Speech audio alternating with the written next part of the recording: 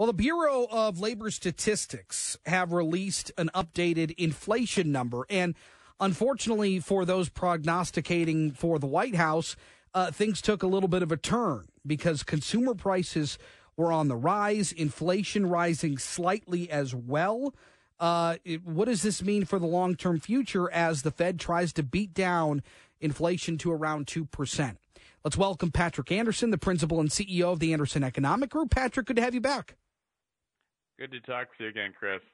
What do you make of these latest round of numbers? It's like that Monty Python character. It's not dead yet. Inflation, it's not dead yet.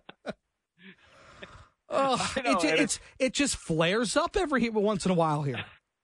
Well, and of course, it's not dead because we as a federal government, we created this, and we put not billions, hundreds of billions, in fact, $1 trillion into excessive spending that wasn't covered by any taxation or production.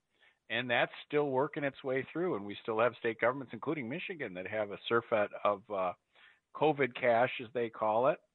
And you've got a lot of inflation still in the system. So good news is it's going down, but don't fool yourself. It's not dead yet. You know, Tiger Woods just released his own line of clothing, and it reminds me of something that he talks about frequently, and that's about his real versus feel. The real is the shot he's hitting, and the feel is what he's feeling, whether it's in his hands or in his feet, at contact with the ball. They're two separate things. And so you look at these numbers and you say, well, okay, well, these numbers have been trending down. The Fed's been raising the interest rates in an effort to drive inflation down, which has overall worked. But as it flares up, still what people are feeling, consumers are feeling at the gas pump or at the grocery store, the real feels of people are still that inflation continues to be this pesky invader that they can't shake off, and it is continuing to inflate the prices of everyday goods for people. It absolutely is. And if you look through the data here, okay, a lot of times if you're buying goods and things at the grocery store, which is 100% of everybody I'm talking to, it's 5% up. If you're buying motor insurance, that's double digit up. You're buying utility gas, that's double digit up. Airline fares up double digits. Electricity up double digits. And guess what? Gasoline has gone down. Of course, we really pushed it up a lot. And used cars and trucks have gone down. Of course, those skyrocketed before. Mm-hmm. So you add it out and you average it out, and we're still at 4% inflation. And that is double what is acceptable, and it's 4 times what we enjoyed, actually close to 5 times what we enjoyed for much of the last 2 decades. So it is not the case that Americans don't know what's going on. Americans know very well what's going on, and the folks that are trying to explain this away and say that, somehow it's a conspiracy that Americans are disappointed in inflation and unhappy with how far their paycheck goes, that's just wrong. Americans know a lot about themselves, a lot more than people in, say, New York City, Washington, D.C., San Francisco, and other places.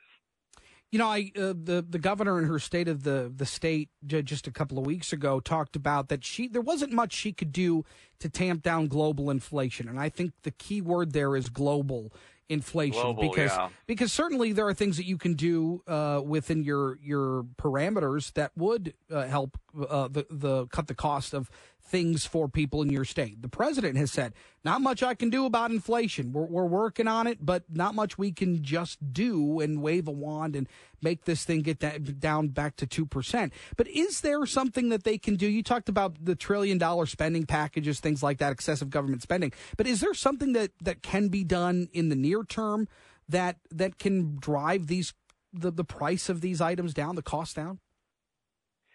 Whenever you hear a politician in the United States use the word global inflation, you know that they're trying to excuse the administration in Washington, D.C. from responsibility. We absolutely are responsible for our own inflation. We have the biggest economy in the world. We have by far the most currency in the world. we have the best financed central bank in the world, and we have had that for the last half century. So if we have inflation, that's because we created it. And if we want to stop it, we can do what happened, during the Ronald Reagan, George Bush era. We got down to 1% inflation, first 2%, then 1%. We enjoyed it for some time under both Democrats and Republicans, but we have extravagantly spent money and then printed money in over much of the last half decade, and that is the direct cause of our inflation. It has nothing to do with Vladimir Putin. You may recall that at one point, President Biden called it Putin's price increase. Yeah, invading Ukraine, driving up the cost of gas. Right. The meat packers were blamed also by the White House. And using terms like global inflation as a way of saying that we're not responsible. Guess what? We're responsible. When you're in the United States of America, you can't blame countries on the other side of the world for your own inflation. And that's a real problem that we shouldn't allow politicians here to excuse themselves from. Well, does Bidenomics then help or hurt the inflation rate? What policies do they have in place that is actively pushing down inflation aside from the Fed raising the interest rates as aggressively as they have? Oh, the president alone, of course, does control a lot of things. I mean, for example, wholesale cancellation of student loans is something that affects people's balance sheets and whether they feel like they all of a sudden have a bunch of extra money. Making it difficult to go and drill and pump oil or to make energy. We've had bizarre policies on that where we make it harder for Americans to produce energy, and then we actually beg people in other countries to pump more oil. There's some things like that can be done. But most importantly, do you want to run a government in which you pay your bills or at least get close to paying your bills? Do you want to run a Federal Reserve Board that basically prints money to avoid any call to reckoning among the fiscal policymakers? If that's the case, you're going to have inflation. And fortunately, the Fed has at least started about 2 years ago. They abandoned the notion of calling this transitory. Remember that one, Chris? Oh, yeah, sure. Right. Meat packers, transitory, Putin. Yep. Those were explanations for inflation for a while. And now with Congress at least a little closer, the unbelievable extravagant spending seems to be behind us. We're now just in let me say, normal excessive spending. So that's the reason inflation is coming down, but it's not down yet.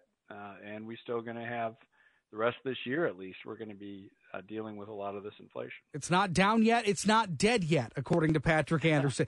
Hey, real quick, there's been rumors that the Fed could lower the interest rate over the next couple decisions, their next meetings coming up. Where do you expect the Fed to go here? I got about 30 seconds left. I don't think with this kind of report, you're not going to see any short-term rate cut. But sometime during the year, I wouldn't be surprised if we had a very small rate cut.